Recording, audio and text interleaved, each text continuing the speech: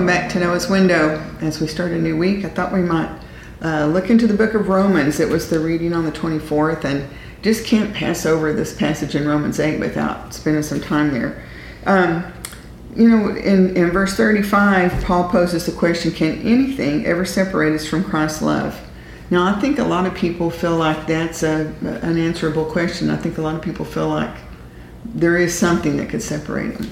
Yeah, Paul has already asked the question, does it mean that God doesn't love us if we have trouble? Mm-hmm. And he goes into that beautiful answer of no, of course it doesn't mean that.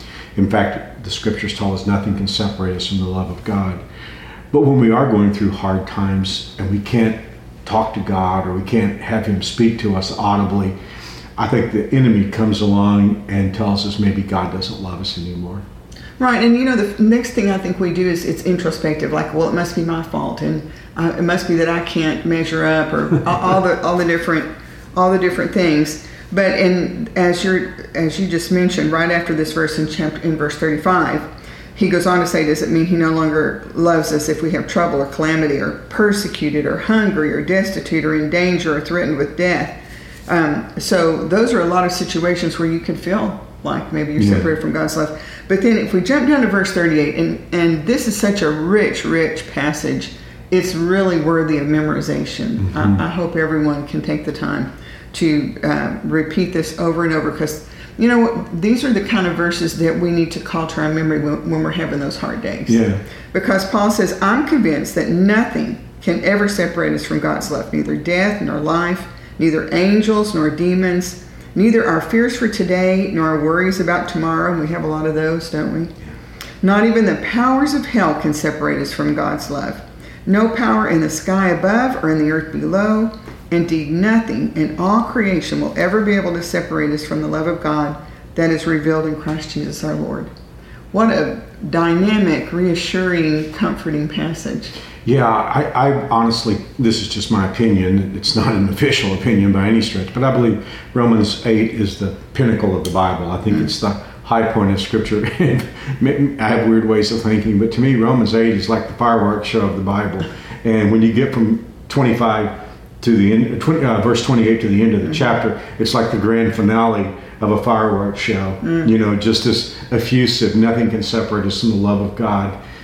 All the problems that we encounter in this life, the life that, lives that others have, that we're part of. Nothing. Even the spiritual world. Even the spiritual realm. Yeah, nothing can ever separate us from God's love.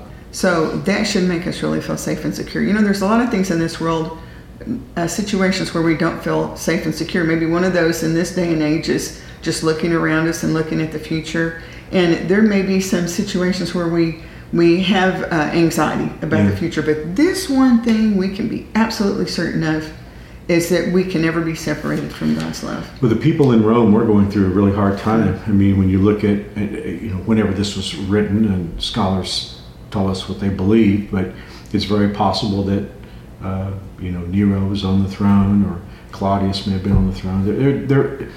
Rome was not as stable as it was under Julius Caesar or Augustus Caesar. It was just a really brutal time. And many of the people he's writing to are slaves.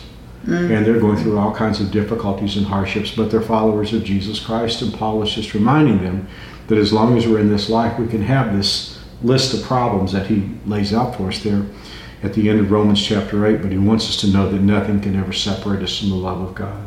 So whatever problem you might be facing today, whatever difficulty you're in, I can guarantee you by the Word of God that it is not going to separate you from God's love. Yeah, and there's one more thing too, Mary Ellen, because these people that he's writing to are believers. And many of them would have come from communities that would have kicked them out when they accepted Jesus Christ. Some may have been told by their parents that they weren't loved anymore, or by spouses, or by friends. But Paul wants these people to know, who have followed Jesus Christ, that nothing can ever separate them from the love of God. I don't know about you, but that starts my week off, my day off on a happy note. It sure does, to know that we're loved. Yeah. So I hope that encourages your heart today too, because I know we're all facing different challenges, but whatever your challenge, you can just rest assured that you can never be separated from God's love. So with that thought, Mark, could you lead us in a word of prayer today? Father, we do thank you for this marvelous scripture that we read. as many times as we read it, Lord, it just gets more precious all the time. And we are thankful that when life separates us from friends and family, even when we go through those moments in life where, for instance, we're going through surgery and everyone else has to stay behind, it's good to know that you go with us. And no matter what we go through, nothing can ever separate us from your love, and that you go with us every moment until we're in your physical presence. And we praise you and love you for that. I pray for all who are watching Noah's Window today. May you grant them grace and peace and give them their needs today. In Jesus' name I pray. Amen. Amen. Well, thank you for joining us today on Noah's Window. I hope that encouraged your heart, and we will look forward to seeing you here again tomorrow. And in the meantime, I hope you have a blessed day. That's right. We'll see you Tuesday. God bless.